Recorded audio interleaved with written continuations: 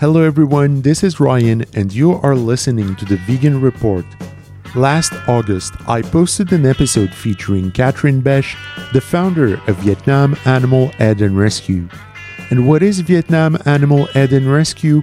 Well, it is an animal sanctuary in the middle of the country, Vietnam, where the dog and cat meat trade is thriving, where most veterinarians have close to no veterinary knowledge, where you have one of the highest rates of antibiotic resistance in the world due to the overuse of antimicrobial drugs on farm animals.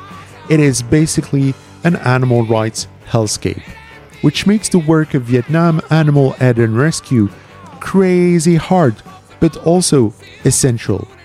I am re-uploading the episode now because this wonderful organization urgently needs your support. They are in the red, and I want to do my best to keep their doors open as lives are at stake. I truly hope that this conversation inspires you to also take action and become a friend of Vietnam Animal Aid and Rescue. Thank you very much, Kat, for being a guest on this podcast. Thank you. Thanks for having me. Let's dive right in with my first question for you is, what circumstances led you to live in Vietnam? Yeah, it's sort of a strange story. I had no intent. This was all totally unintended experience to run an animal rescue in Vietnam. Basically, Vietnam is something I've always grown up with, though. My dad was a Marine officer in Vietnam who was shot in 1966. And he and my mother came back as CIA 1971 to 73. So I'm actually a legacy in Vietnam. This is the country I've known about since I was born. My dad used his time in the CIA, my mom in the US Embassy. They use it as a shopping trip, essentially, because the government has to bring home all your household goods. Yes. And so my house was surrounded by Vietnamese furniture, Vietnamese art, Vietnamese ceramics, Vietnamese everything. And so, like, I was the 4-year-old who could find Vietnam on a map. And it's just always been like that. And so my parents are quite older, quite a bit as parents, quite a bit older. And so they were getting older, and I had left Mongolia the year before. It was horribly cold, if you're wondering. It's the coldest capital city in the world, Ulaanbaatar. And I was like, you know what? I need some sunshine. And this is a time in my parents' life where I want them to see what had happened to the country they loved so much. Mm-hmm. And I wanted to kind of bring that experience to them before they died. We're not real close as a family, but I thought this was something that would bring that to us. And I mean, it didn't really work exactly, but I came and I fell in love with the place. I planned to stay only 6 months. I was doing my master's degree in disaster management online. And so I could kind of be anywhere in the world. And I really wanted to follow international disasters. But Vietnam, to me, it wasn't volcanoes and earthquakes, but we have seasonal flooding. And so I kind of took that as okay, well, this is my disaster to write about. So I got typhoons and flooding, and kind of looking at how that works in the developing world, and how global South, and that's just kind of what kept me here initially. Was that I was able to kind of sustain myself with my master's degree and some freelance writing while I was here. And then poof, I ended up with an animal rescue for the past decade, and I never left. Yeah. Oops. Well, for someone who doesn't know much about Vietnam, how would you describe the place? Gorgeous. This is gorgeous. It's a really beautiful and extremely green country. And the food is, as a vegan, is, in my opinion, the best in the world. I haven't been to some countries that I know are known for their vegan food, like Ethiopia as well. But I can guarantee you that we have our, we're pretty damn good here. So eating is definitely not a problem. I would say Vietnam is full of extremely friendly people. They call Thailand the land of smiles, which I think is crap. I don't think anybody smiles there. You come to Vietnam and you can see that they're just like a really friendly, outgoing sort of people. I think it's just warm. They're generally just really warm. I don't know. It's kind of it's diverse. It's a very diverse country, and people don't really give it that much credit for being so. I mean, we have 4 climate zones in the country, so that alone should show you that there is quite a bit of diversity. Like in the north, it's typhoon season, for example, and we won't get ours until October, and Mm. it just kind of varies throughout the year. Um, so yeah, I think the diversity, the mountains, everything are just really different, but it is a very beautiful country, and I never stop being surprised. I think there's always more to discover just getting on my motorbike and driving into the mountains, and I always feel a sense of wonder here. There's no escape from that. One of my very best friend, her boyfriend is Vietnamese, and she Mm, recently visited Vietnam, and she showed me some of the pictures of the place, and I was like, I need to visit this place. It's it's so, stunning. it's It's stunning. there are beaches, there are the food, Yeah. like you said, looks so It's incredible. yummy. We don't suffer for food. I can tell you that. Yeah, I mean, like, I don't want to paint a perfect picture Yeah. though. Okay, let me wipe the shine off what I just said real fast. Okay, it is a single party state with not an independent judiciary. It is highly oppressive to its own citizens. Yes. It is heavily censored. There are a lot of things. If you are a Vietnamese citizen, you are not living a great life. In all cases, I mean, they are considered one of the happiest people in the world, though, which is interesting. Mm. But as far as like having any ability to be part of the democratic process, that's not really a thing.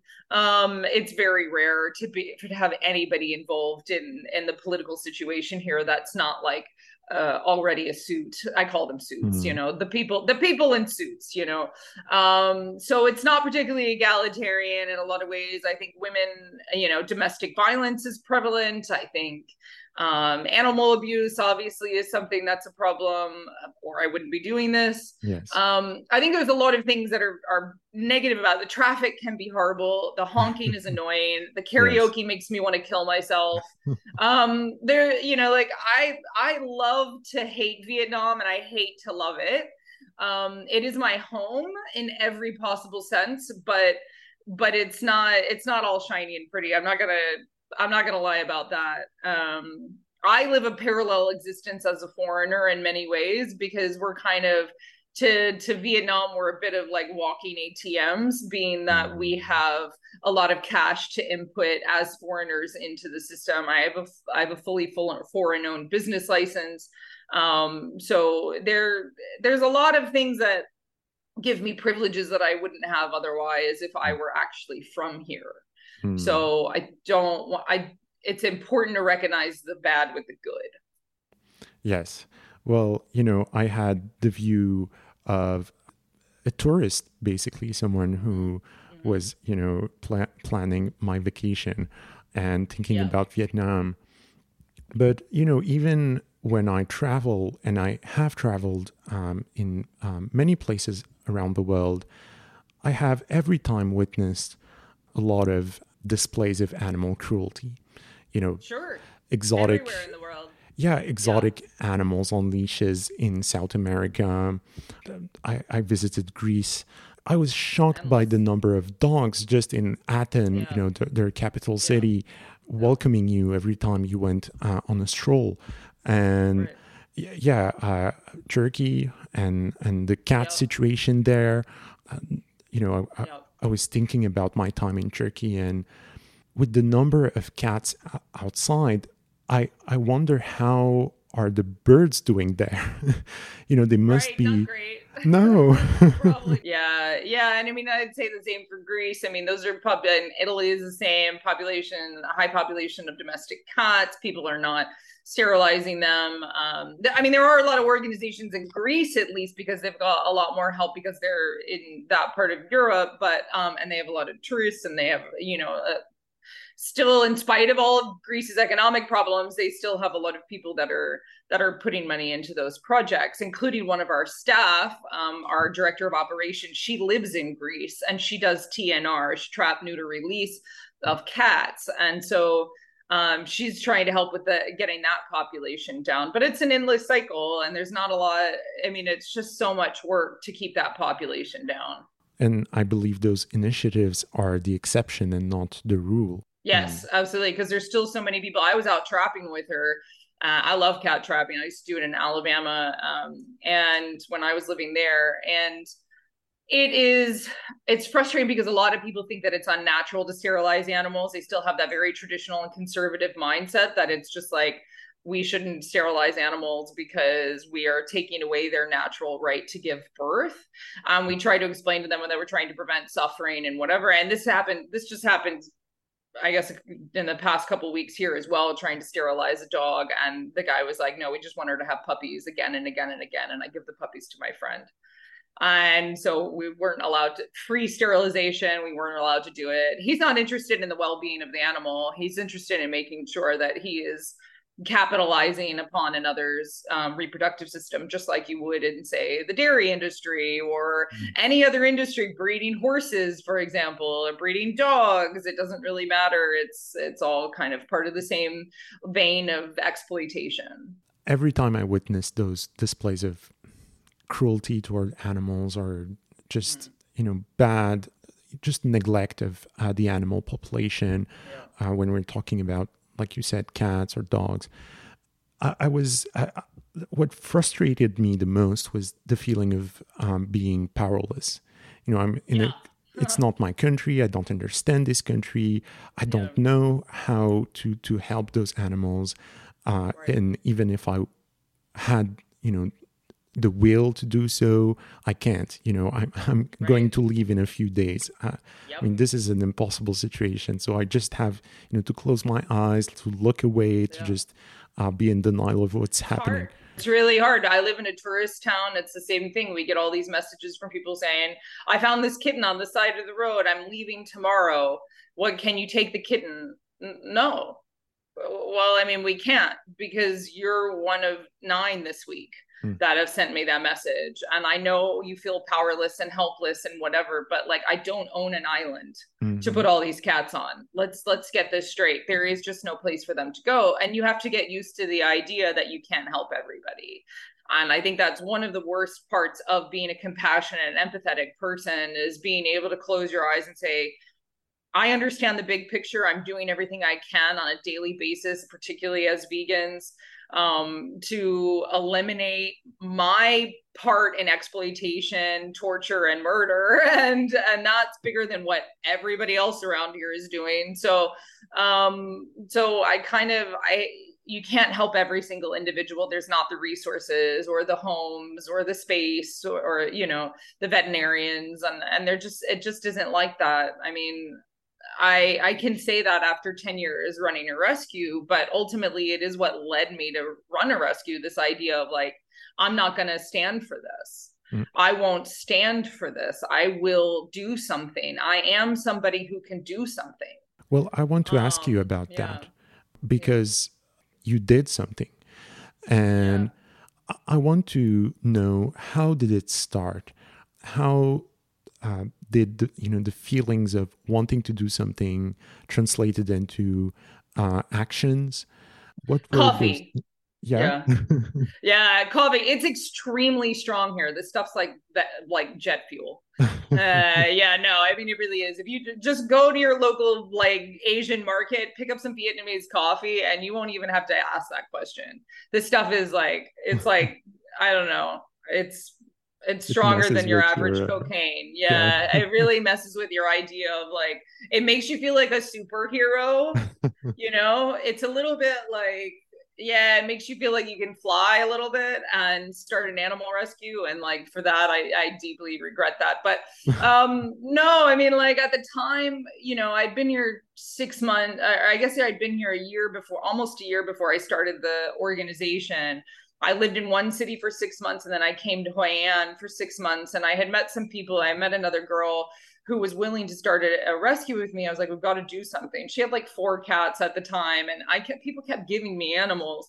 So I ended up with all these animals, and I'm just like, because I'm just somebody who's always taken care of animals. I used to work with horses for 20 years, and then now I've got the whole thing going on. This is just what I do. I'm just the person that people give animals to. I've always been like that, even when I was just a little kid.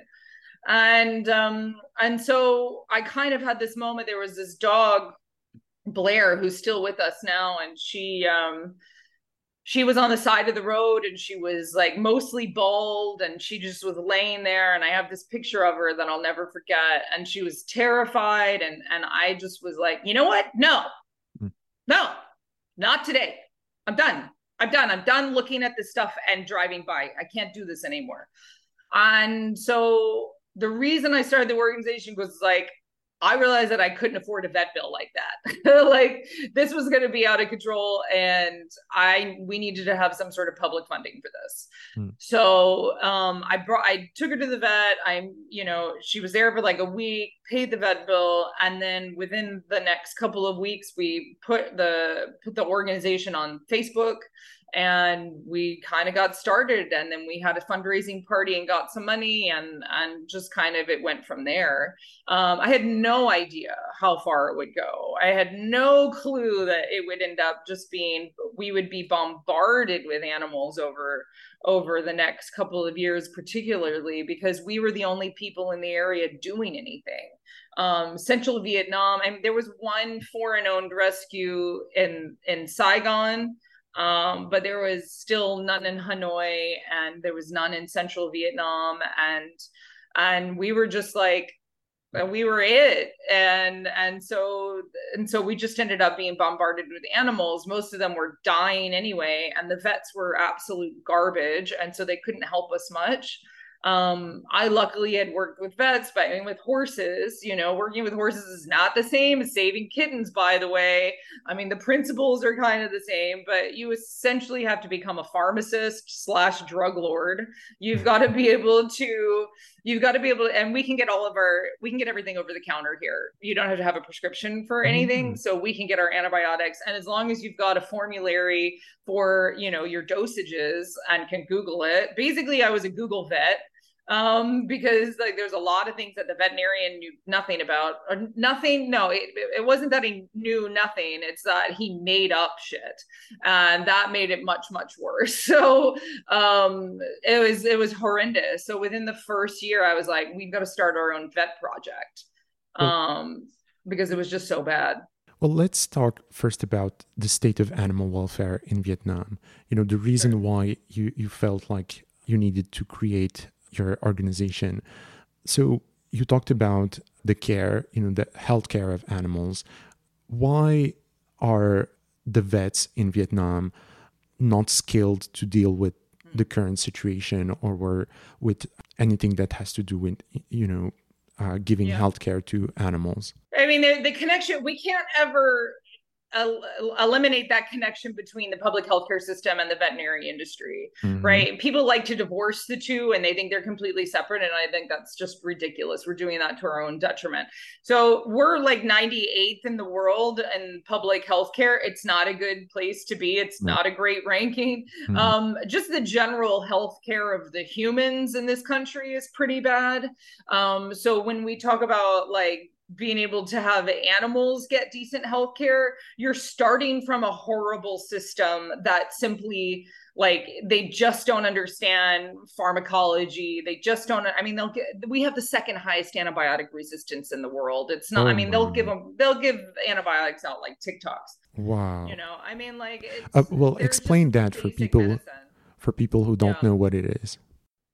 Right. So antibiotic resistance is basically there's all these bacteria that are becoming used to all the antibiotics that we're giving them. And so they evolve to be resistant to them. And if you keep giving antibiotics for all these bacteria, what happens is that you're just going to end up with antibiotic resistance, and that becomes a huge problem for hospitals and for people and for animals and the entire ecosystem for that matter. It's not limited to just humans and doggies and kitties. It goes far beyond that.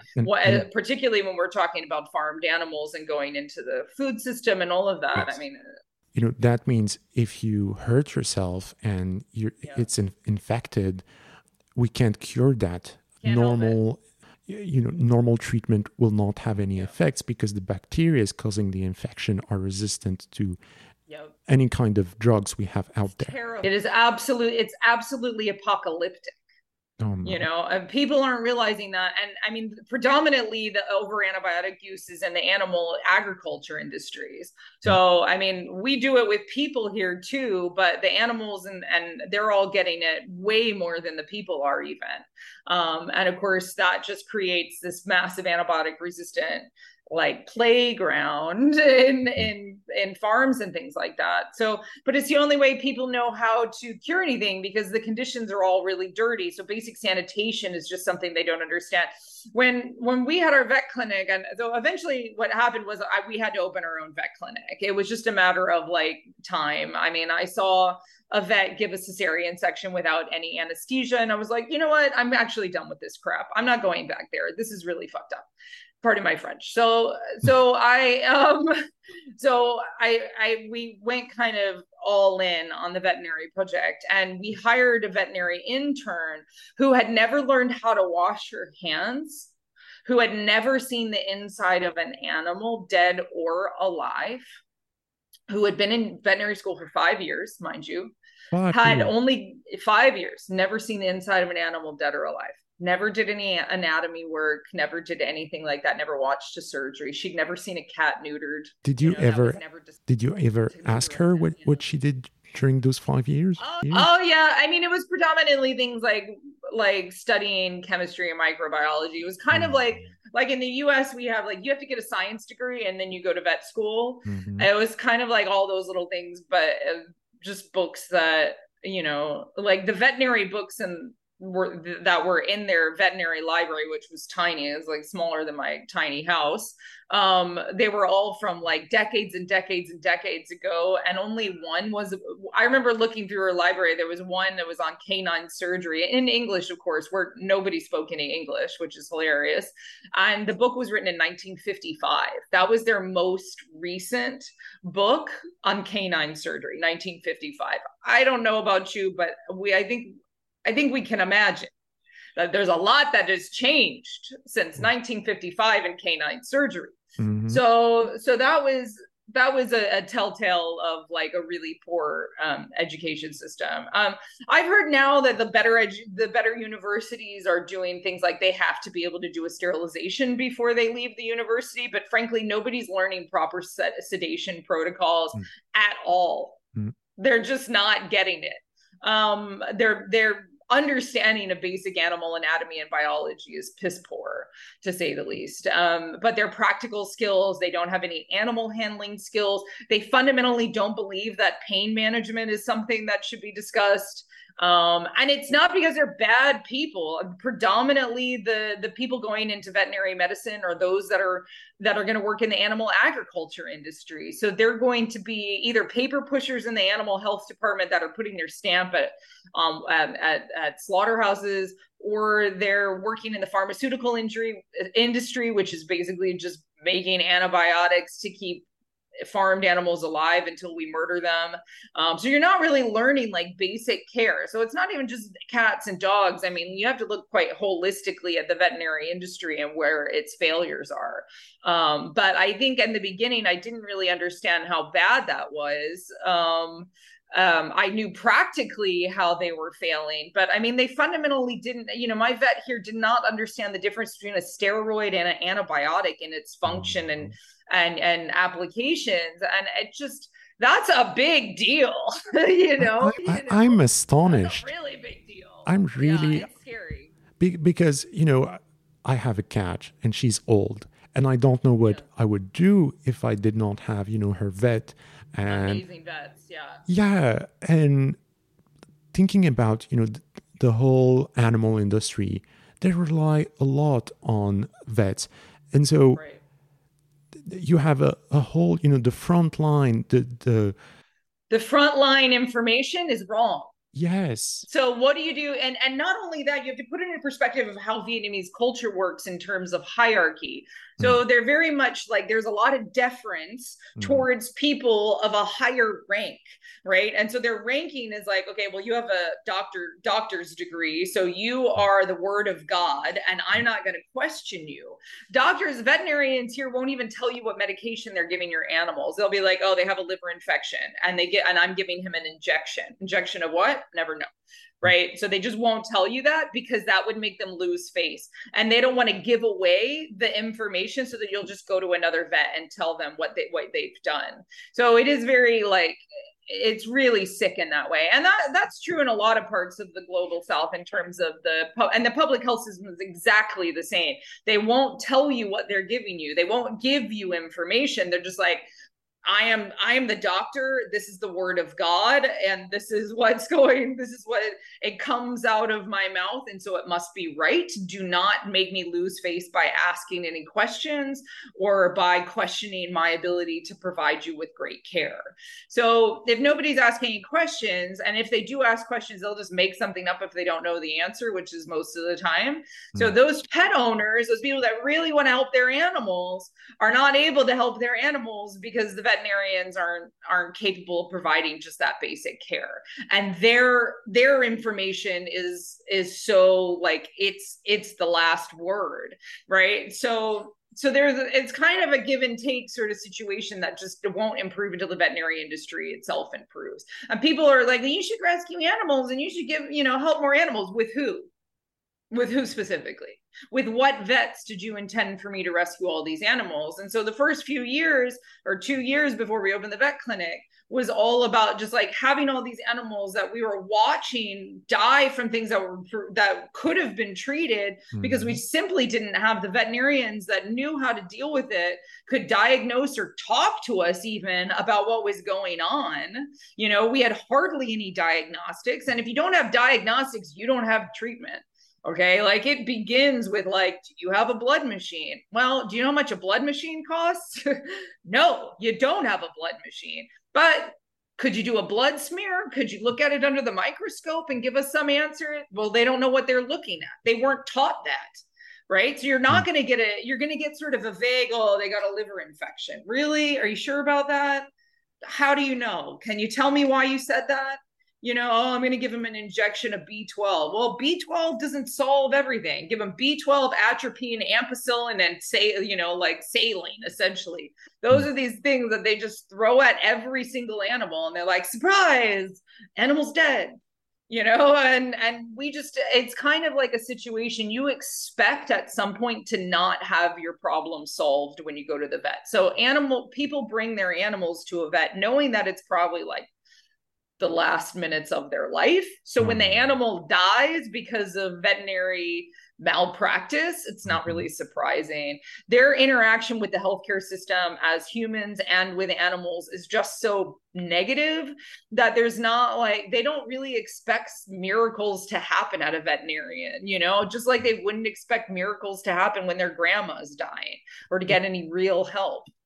I was born in North Africa, and the Right. culture there is, when I talk with family who still lives there, and I tell them about my cat and how I bring her to the vet and the treatment I purchase, for her, they feel like it's a joke because Yeah. it's just a Yeah. cat. Why are you Just a cat. spending your money on a cat? Right. Absolutely. I mean, there are people here that I've met that didn't know that a vet was a job. Hmm. Yeah. They didn't know that was a thing. So if we're saying like, like the media attention, of course, is focused on that Asians are cruel to animals. Hmm. I think we're missing a whole lot of that picture. This whole idea that there's this like savage anti-animal thing is just such a raging line of bullshit. It sells well. It sells well to dumb white people. But I mean, the marketing is excellent. But it's just a lie. It's just like they lack access. It's not like I ran a vet clinic that had predominantly Vietnamese clients for almost 3 years. I guarantee you nobody walked into that clinic thinking, I just don't care about this animal. We were constantly busy, Mm. this idea that they don't care about animals or cruel to animals or whatever all the time just doesn't make any sense. I don't I would say believe there is that. a it's just stupid. I mean, they're humans. Humans and animals have had a close relationship for a pretty long time. Well, I mean, before getting it's into ridiculous. the cultural differences, and I want to Right. get to that because it's such an interesting discussion.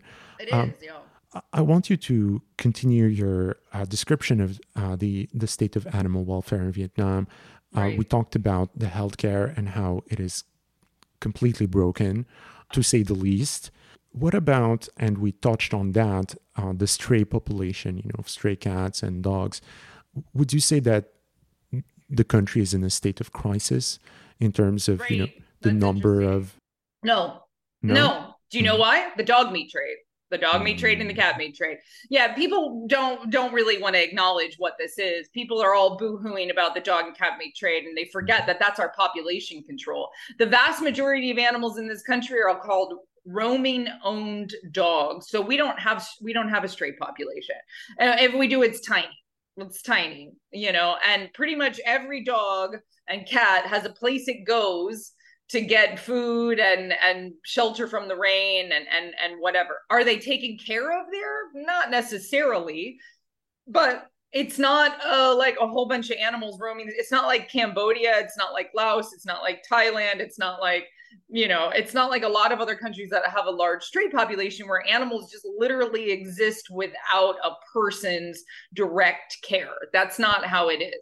So we don't have a population control program in the sense that like the reason the animals still aren't lasting more than a year usually is disease, dog theft, animals being sold into the meat trade from people who own them.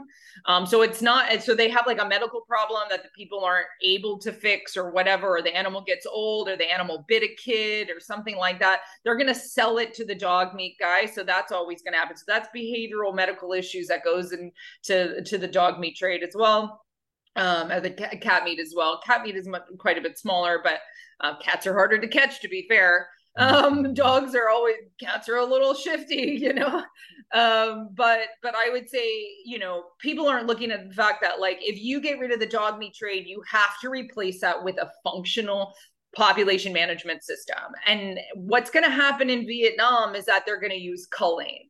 If there is no sterilization program that is widespread, the Vietnamese government, no doubt in my mind, will cull the animals with strychnine, will shoot them, whatever, which is what other countries like Myanmar have done and Cambodia. They just blanket kill them, Egypt. There's a lot of countries that cull them like that, right? Because they're Yes. dealing with, zoonotic diseases, particularly rabies. And if a kid gets bitten and gets rabies and dies, I guarantee you that entire population of that region is going to be culled. So these are all things that like we have to consider. Plus, there's a lot of infectious disease. They get because animals aren't being vaccinated. So vaccination and sterilization have to come together, right? Mm. If we're going to improve the population or the lives of the population of the existing animals and prevent more from being born that are going to be born into a horrible life, we have to have Mhm. sterilization and vaccination. The preventative care is the only care here, right? Otherwise, it's going to be culling and it's the dog meat trade. That's how we manage the population. Because stray populations, man, that's how you have a lot of problems with human interaction. That's how you have the bites, and that's how you have the zoonotic transfers. And we just I want that to be understood very, very clearly about the dog meat trade, that it is our population management system. And if you erase it, if you ban it, which I don't believe is going to happen in a country with such weak rule of law to begin with, but if you ban it and it actually works, then you're going to have a whole lot of strays and it's going to be a different problem, but they're going to die one way or another. It's just you have to choose which way it happens. Well, this is a strange economical activity because if there is a dog meat trade, why is there no dog farms? Why Right. are they It's not really a going thing here. after No. stray dogs? It's not really straight. I mean, so they'll come and they'll steal them, or people will sell them or whatever. Or they'll pick them up, So dog theft is a really big problem for sure. But I mean, to be clear, we estimate around 5 million dogs killed for meat every year. Wow. And predominantly that happens in the north, but it's really like in every village. The dog catcher I just saw yesterday, same guy I've seen for the past 10 years. They do the same job. They just drive around slowly in the middle of the day, and they can pick up animals that people don't want anymore, and they can And get, they're called dog catchers. it's just the dog catcher. Yeah. I Yeah. mean, yeah, and he'll take it to a restaurant and whatever. Or they'll put them on a truck to Hanoi, something Mm. like that. I mean, the North eats a lot more dog meat than the rest of the country, but still, so 5 million dogs are killed every year. But let's compare that to the numbers in animal agriculture. So 551 million chickens are killed every year. That's a factor of 105 more, right? Yeah, multiplier. 105. That's not a small amount. 44 million pigs are killed. So if we're looking at if you look at the whole picture, dogs are actually like 0.7% of the animals killed in this country, not including sea life. It's a tiny, tiny amount. Well, and people just absolutely lose their mind. 5 million is a lot. And if I think about, like you said, if there was no dog meat trade, we would have 5 million dogs in the streets. What? Yeah. Oh, and that 5 million doesn't stay 5 million for very long, does it? Yes. You know what they're doing in the streets. They're shagging. Yeah. Yeah. Right. They're not just hanging out, not making babies. That 5 million is going to be 25 million within a year. Yes. Right. So and what are they going to do with that 25 million? I guarantee you're going to find a way worse way than the dog meat trade to kill them. Guarantee it 100%. That's the way the Vietnamese government works. So that's their version of protecting the public health. So yeah, I mean 5 million is a lot. We are a country of 98 million people. It's a very large, densely populated country. So if you kind of put it into perspective, I think people still are thinking this is a tiny little country. I mean, it's really not.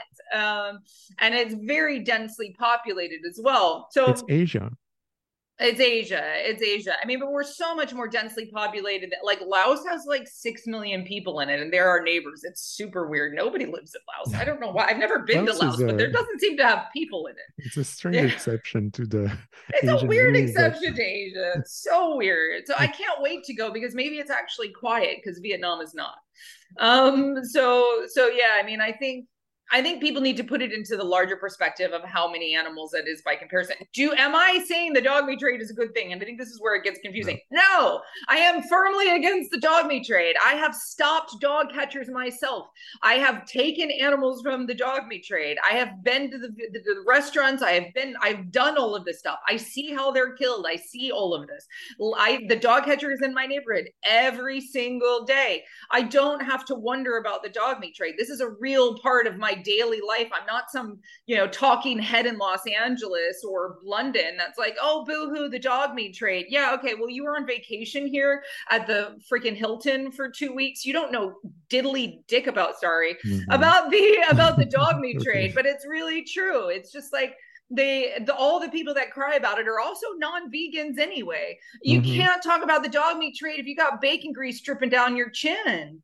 Yeah. I'm sorry, like I'm just not buying it. Well, if I was on a trip in Vietnam and I saw, a scooter with a dog in a cage, and I would look at that, I would think, oh, what is that? And then that's it. That the idea of those are going to a restaurant and people are going to eat them would not even register in my mind because I have this cultural bias of, but dogs are not for food. Dogs are, our best friends. So yeah, I think there's also this bias of, you don't really notice until you notice, until you notice. And it is revolting. For the first couple of years of the organization, we talked about dog meat endlessly.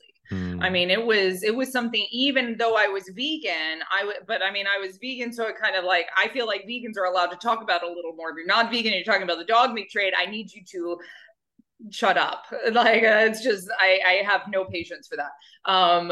But I would say in the first couple of years, it is something that you see, and it shakes you to your core. Mm.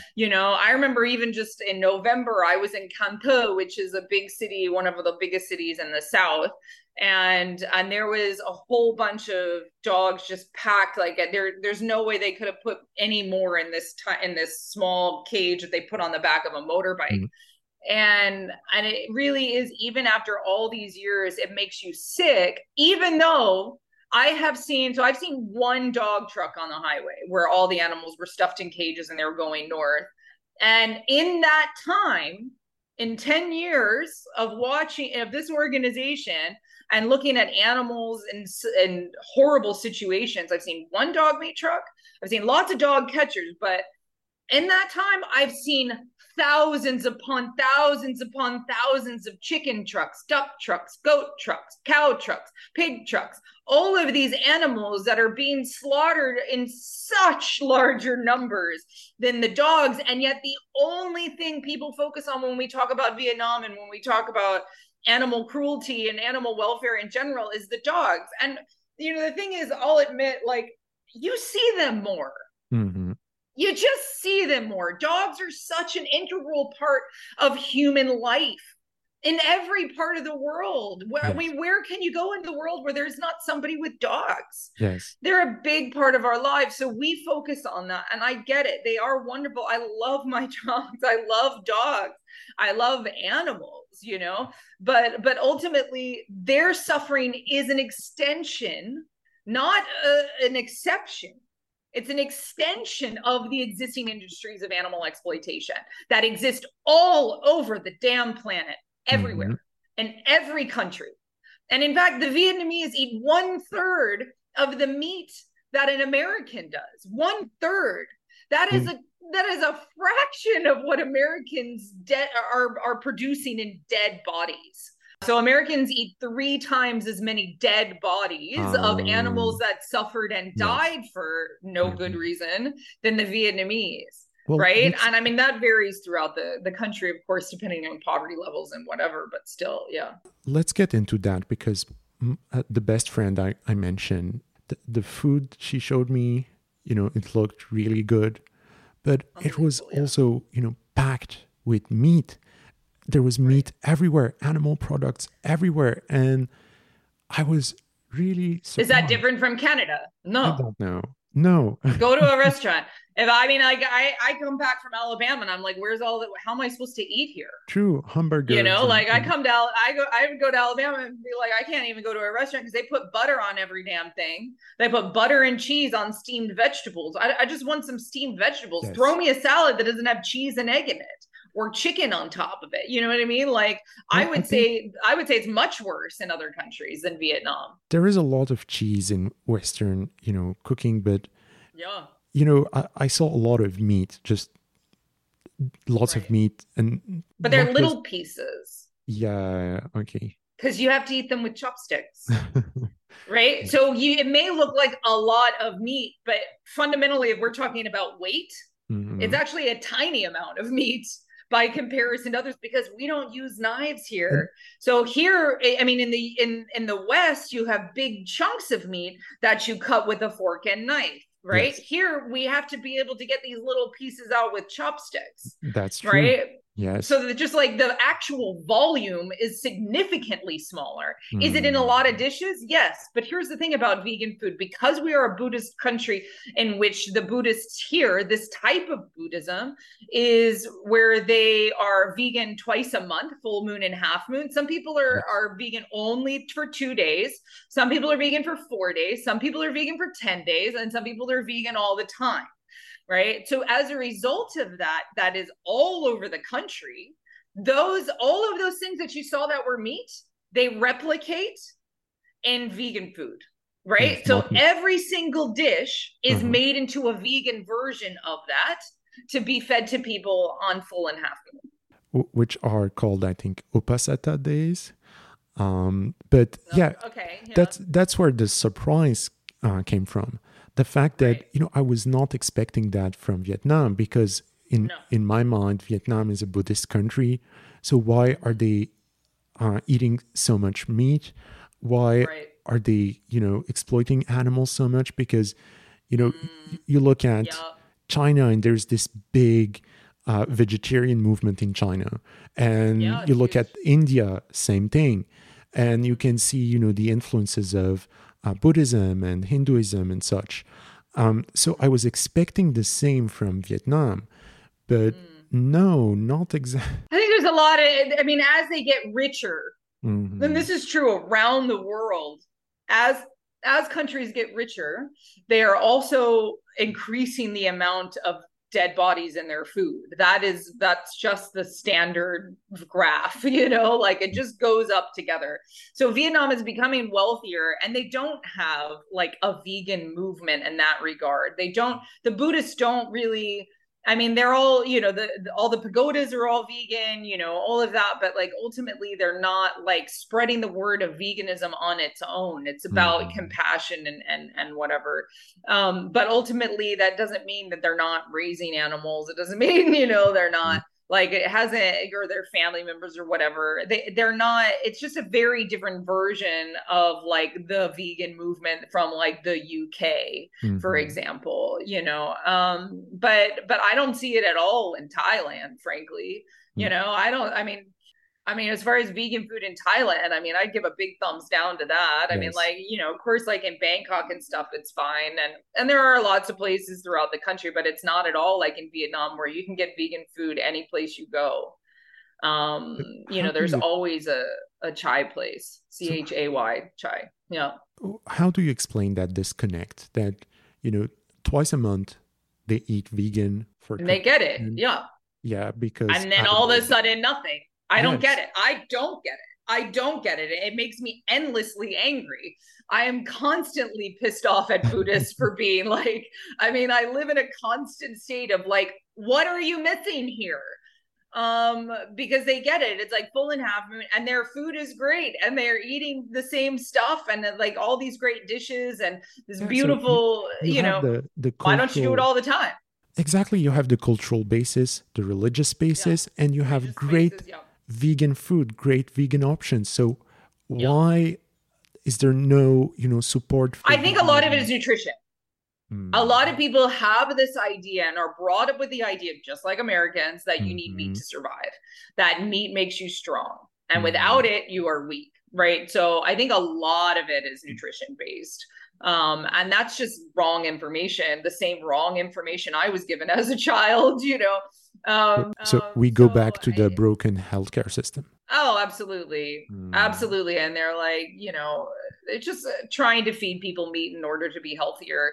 And when in reality, it's quite the opposite. But it just doesn't make any sense. I get it. I mean, it makes me really, it makes me really angry. I get pretty pissed off at Buddhists. Yeah. So how do Vietnamese people perceive your sanctuary?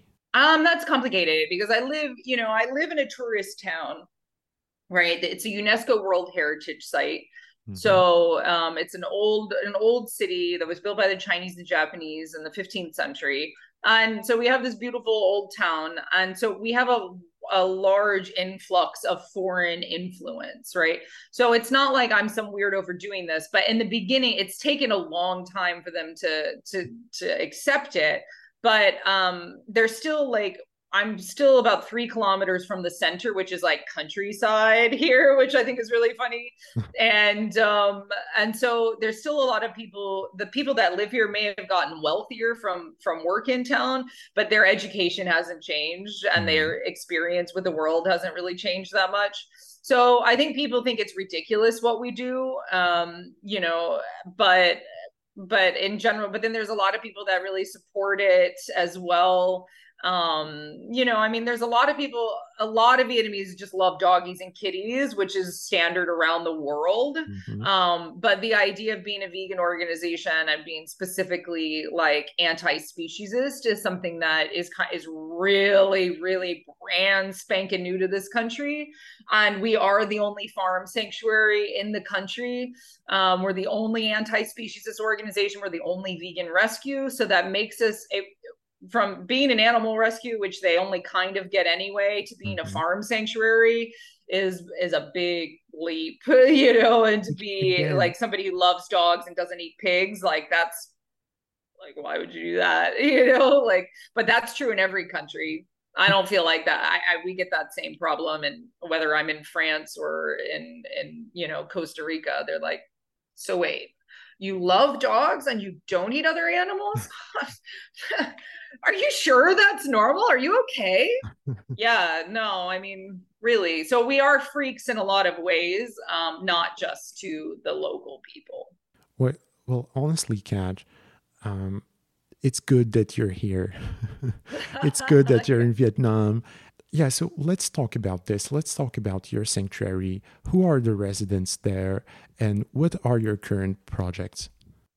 Right. So, I mean, currently we're trying really hard to get our veterinary project restarted, but we've been Hmm. trying for like 4 to 5 years at this point. It's very difficult to get the money for it because people hear veterinary and they just don't think that it's worthy of any funding, especially because we're a vegan vet clinic and an anti-speciesist project, which ruffles a few feathers. I'm not going to lie. I was built to ruffle feathers. That's kind of what my whole life purpose is. But anyway, it's difficult to get funding for. So we have a sanctuary. We're the only, like I said, the only farm sanctuary in the country. As far as we know, if there is another one, nobody's been able to find it for us. But so we've got two pig residents that are 8 and 12. So they're basically the oldest of their breed in the entire country.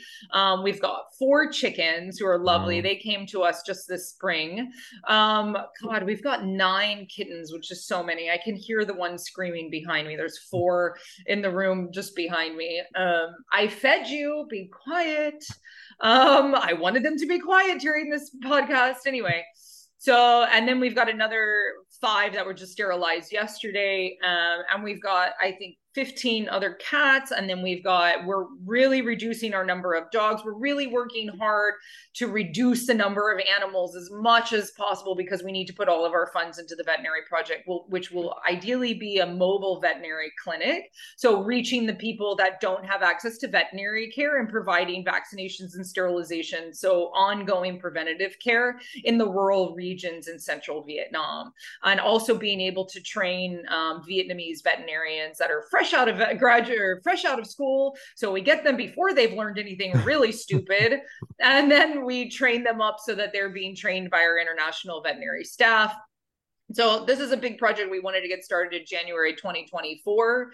But yeah, at the moment we have something called Kitten Miss, which is getting rid of all the kittens, getting them all rehomed by Christmas. We want all those babies to have homes by Christmas.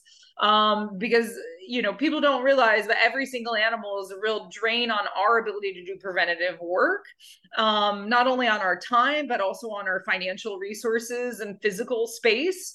So we really want to get all those babies out as quickly as possible to safe and loving lifelong homes, which is far harder than you'd ever imagine it to be here.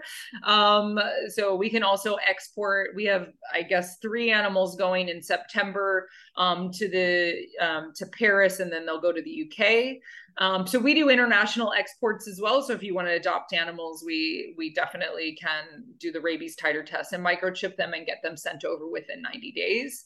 Amazing. Um, yeah, so we're able to get some animals out, but it's just a matter of like, that is a hugely expensive process that is so inefficient in terms of like the number of animals in need here. The Mm. biggest problem is that it takes so much. I mean, like, I'm happy they all have homes. I'm really happy that I've been able to provide that. I just did 3 last month to the UK and Paris, and I'm super happy about that. They deserve lifelong loving homes, but it took so much money and so much time and effort to get them on those planes and then to get them transported. And I had to rent a car to drive across the UK to bring them to Wales in the middle of nowhere. I mean, like, it was some serious work.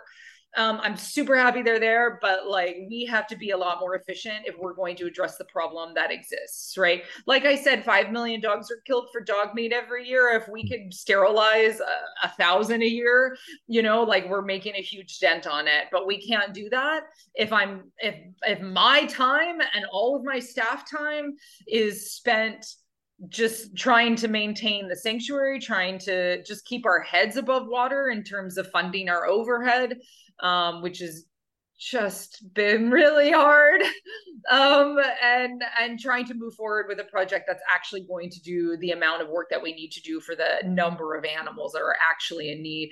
My job is to go out of business, Ryan. It's to my whole job is to have no more animals to rescue. Right? How am I supposed to do that if I'm focused on getting a puppy to Paris? How am I supposed to focus on that if all of our time is taking animals and rehabbing them and paying vet bills and then putting them on airplanes to someplace else because local adoptions are so rare? And you're not actively looking for them. I mean, sometimes people come and just dump them at your front door. Yeah.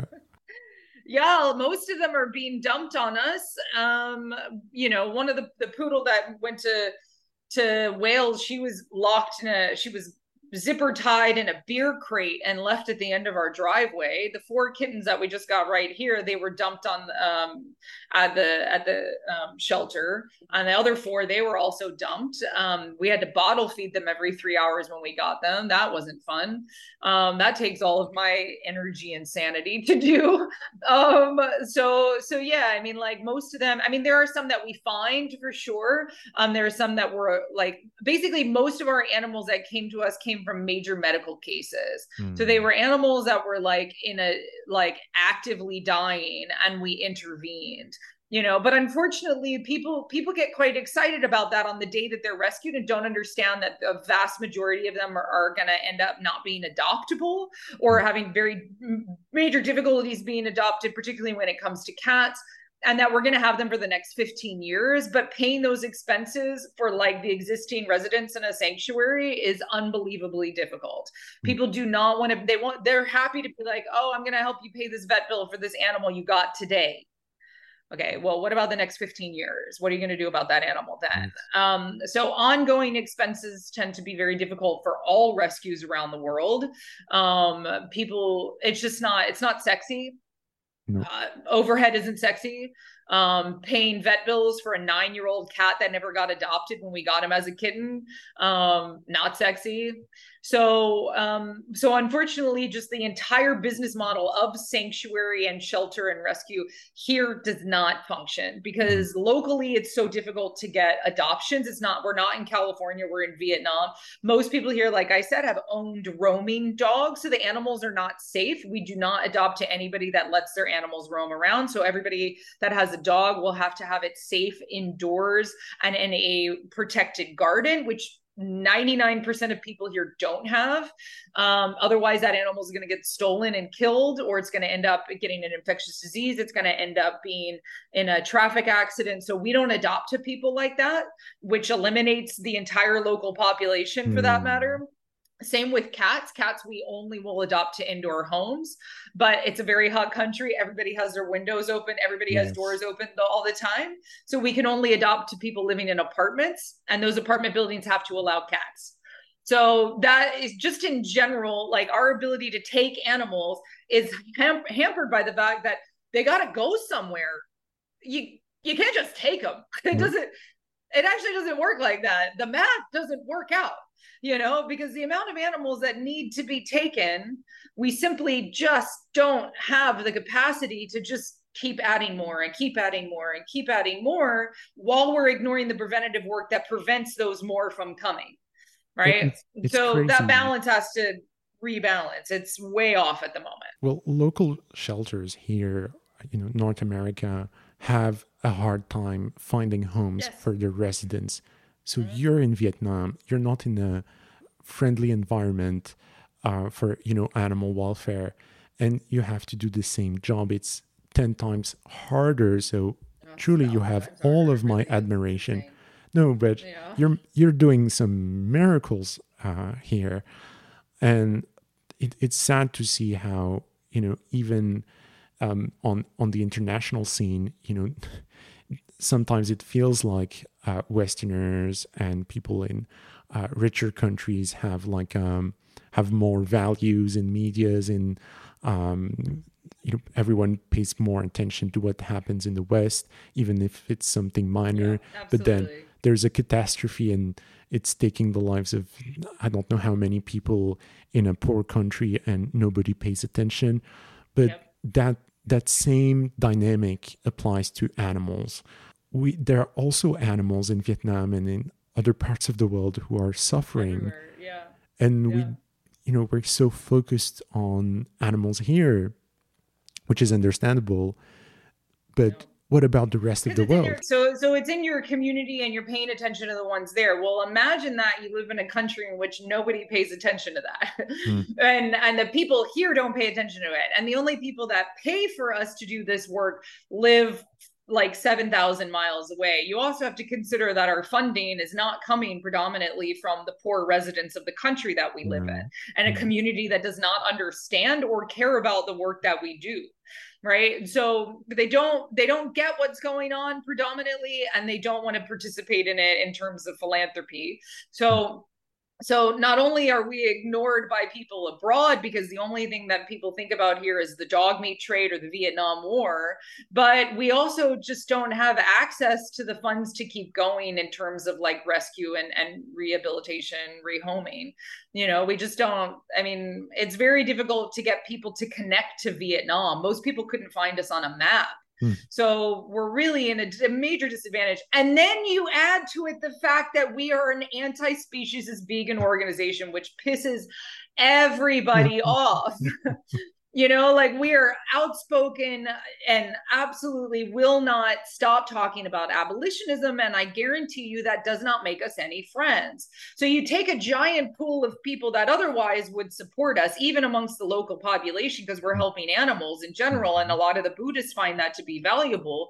But then you're like, oh, but we're vegan. And they're like, oh, I don't know. That's really confrontational for me. Yeah. Why? Because you kill animals? Yeah, you do. So we actually don't kill anybody, and I'm not going to judge you and be mean to you, but I'm not going to lie about it. My son is a pig. My real son is a pig. I know that sounds insane, but he is my son. And I love him more than anything in the world. And if you think he's edible, you don't support our work and you don't love animals. If that gets you all hurt because of the fact that it confronts you, you need to look at yourself, not at me as being somebody judgmental or whatever. You need to step back and be like, am I harming animals? Yeah, we rescue animals from you if you're not vegan. That's a hard thing for people to take in. We rescue animals from non-vegans. Yeah, that is mind-blowing. You are a sanctuary. What are you protecting your residents from? It's the local population. The people that eat the people around. 98% of the human population, right? So like it's insane that we're really having to defend ourselves against people that think my son is edible, and our chickens belong on a Caesar salad. Yeah, because they couldn't figure out that like plants have protein. And I'm like, oh, I don't know. Like, stop talking to the marathon runner, Ironman triathlete who doesn't think that you need to murder an animal. Like, I'm sorry, we're not in the same boat. So like we are confrontational in that degree, but it's like in that regard, I think, but that's just kind of who I am as a person. And I'm never going to stop being that. I mean, I was kind of a virulent meat eater before I was a vegan as well. I hated vegans. I told people I wanted to put them on an island and napalm them. Like I just was super anti-vegan. Yeah, I was a fox hunter and I worked for the National Turkey Federation in Washington, D.C. I worked for the farmers lobby. I mean, like people change. I get it. And but people don't change unless you talk about it. So vegans that run animal rescues that don't talk about veganism, they really upset me the most because the animals don't need silent vegans. They need people who are willing to stand up for all species. And it's not going to be the ones that are doggy, loving, pig eating animal rescuers. It's not going to be them. It has to be us. And we just have to stand up in it. And I guarantee you're going to lose a lot of money doing it. But ultimately, we've got 2.8 trillion animals that are unnecessarily killed every year. And I'm pretty sure if they had to choose between somebody who was just going to keep their donors happy and somebody who was going to stand up for them, they would take somebody standing up for them and taking a hit. Well, you know, at least we work for animals. I don't work for the public. And at least you want to support someone who is wholeheartedly in the fight, someone who looks at your sanctuary knows that you're here for the good reasons, and you're not going to, this is not something about you. This is not, you're really, you believe in your cause and you're doing your If I were greedy, this would be a horrible place to be. This would be the worst possible job. People are like, oh, you do it for the money. Really? Show me the money. Show me. I would love to see that. Well, at least people should appreciate. Did I just forget my PIN code to my ATM? Is that where the money is? Oh, no. We don't get anything out of this. I guarantee you. There is no joy in this work. It is all about the animals, and we do the best we can. I mean, it kills us all the time, but, Like I said, people should at least appreciate, your feelings, your sincerity in what you're doing. Sure. At the very least, they know that you're not bullshitting here. Definitely not. Yeah. So if listeners want to support your sanctuary, what should they do? We definitely can use the funds, but more than funds, I would say, like donating is great. But so is helping us get animals adopted so that we can move on to the veterinary program. Mm-hmm. I would say being able to share our work is really nice, and to be able to say, hey, there is a morally consistent animal rescue in Vietnam who loves and does not kill animals. We should support them. I would say also, you can always do fundraising for us, which would be really great. Things like running a race, because I'm a big runner, or I was until my foot fell apart. But I really love it when people do athletic events and they fundraise for us in that way, because that's really good for us, for not only for the funds, but for marketing in general, getting the word out about us. We are in kind of a dark space in the sense of we have very small reach for the organization, and getting the word out is really, really helpful so that we have a wider reach for our work. And that gets us availability of more resources to do the work that we need to do, and to get more animals adopted, and to be able to get more staff, to be able to get more to get the veterinary project rolling again, and have just a wider reach to be able to do that is invaluable. And the idea of fundraising for your organization, make it fun, make it something. It doesn't have to be like a whole sporting event. It can be just a garage. Fun. But it can be just a garage sale. It can be. Exactly. Yeah, it can be going door to door, or having or a table at the entrance of your supermarket, something like that. And, talking with people, gather with friends and do a game night and for your sanctuary. So, it can take so many forms. And to end this conversation, Kat, did you want to add something? There's just one thing that I think people forget is compassion fatigue is a big subject for me. And I think I want people to be a lot more compassionate to people that work in this field, because we go through and see a lot of things that we can't necessarily always share, and we shouldn't have to share, and it can be very dark and isolating. This is an unbelievably isolating job, even when we weren't, being. I think being where we are and being a vegan organization and all of that makes it very isolating. But I think even if you're in California, it can be very isolating if you run a farm sanctuary or a veterinary project or whatever, particularly as vegans. And we see such horrible things. And I want people to just really understand where people are coming from, and to not be so I need the peanut gallery to shut up. I would say to acknowledge that people that work in this field need days off. Not all of us can be volunteers. To be a volunteer is a financial luxury that the vast majority of us that are professional caretakers don't have. I don't have a partner. I don't have family money. I don't have, like a big credit card limit. I can't be a volunteer. I do take a very small salary. We have a hard time even justifying that we pay our staff. And I think that's insane.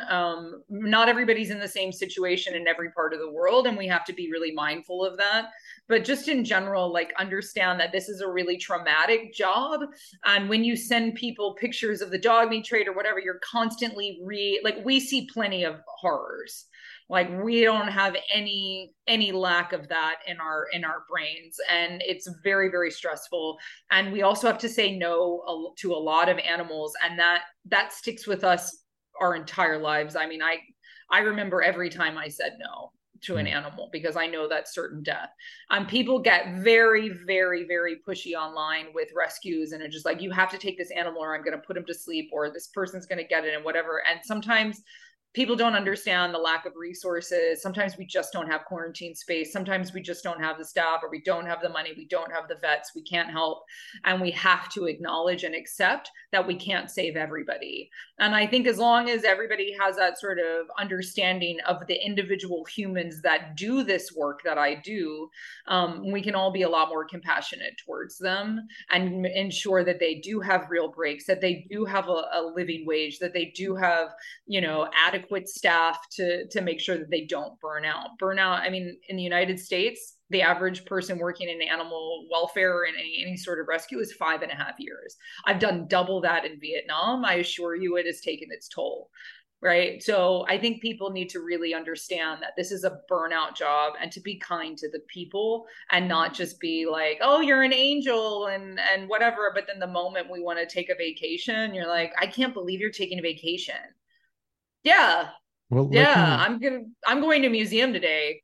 What are you going to do about it? Let me add to what you said.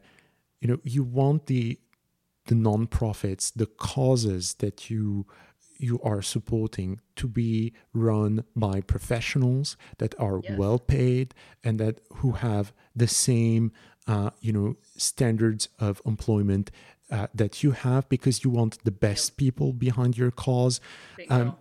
You don't want like anybody coming in and just doing whatever. This is not how things get done. You need professionals. Absolutely. And you need professional conditions. And that's something very counterintuitive, and it comes from, this Christian background of, you're not a non. Yeah, you're not a non doing the God's work or something like that. No, we're being professional. We're people that have student loans. We're humans that have health insurance. Exactly. We have to drive something. We have to have friends. We have to participate in the world like everybody else, or our job suffers. And I know that more than anybody, because for most of this 10 years, I didn't have any of that. And, for the first 3 years, I didn't take a salary at all because I was doing my master's and I had a small income from student loans. And then I started my PhD, which I had to quit because I didn't have time for. But ultimately, I got nearly 200 grand in student loan debt. I mean, it's not like I'm in deep trouble. I'm in deep trouble for being in this job. But I live far away. Come and get me, America. Like, I'm not paying it. Don't tempt them, okay? Don't tell them I'm here. But in general, I mean, I think that we need to professionalize the nonprofit world, in the sense that, like, people aren't going to do good if they can't live a normal life while doing good. We can make so much more money in the private sector. If I just ran a vegan business, I would be rolling in it with the amount of effort and passion that I put into it. But instead, I'm working in a nonprofit and I get nothing, and people think I deserve nothing. And that is very frustrating. And also, I want people to think about what you are against. The animal industry, but also the big problems that you're going against. It's a David versus Goliath situation. I try to get through a day without punching anyone. That's actually like, if I get to the end of the day and I'm like, you didn't scream at anybody, you didn't pull a knife on anyone, nobody got kicked in the face, you're doing great, Kat. Keep it up. Well, you need That's my job here. Well, you need That's my job here. All the possible, best resources behind you. You need everything in your, arsenal to go against that big giant. So, we do. So let's stop this conversation here. Okay.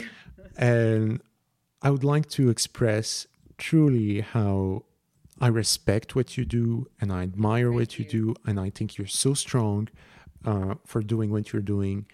And having taken the time, to answer my questions and to explain to listeners, what is happening there and share your insight and experience, It's been a valuable 10 years. I learned a lot. Yeah. Exactly. You're an expert now on this topic, and definitely your voice on that is truly precious. So thank you very much, Kat. Thank you for letting me voice that. I think it's not often I get to express like the things that have happened here and discuss kind of the realities on the ground. So I appreciate it. Thank you everyone for listening. I kindly invite you to share this podcast with the vegans you know. Let's encourage more people to take action. Again, thank you so much for caring, and I will see you next Tuesday for a new episode.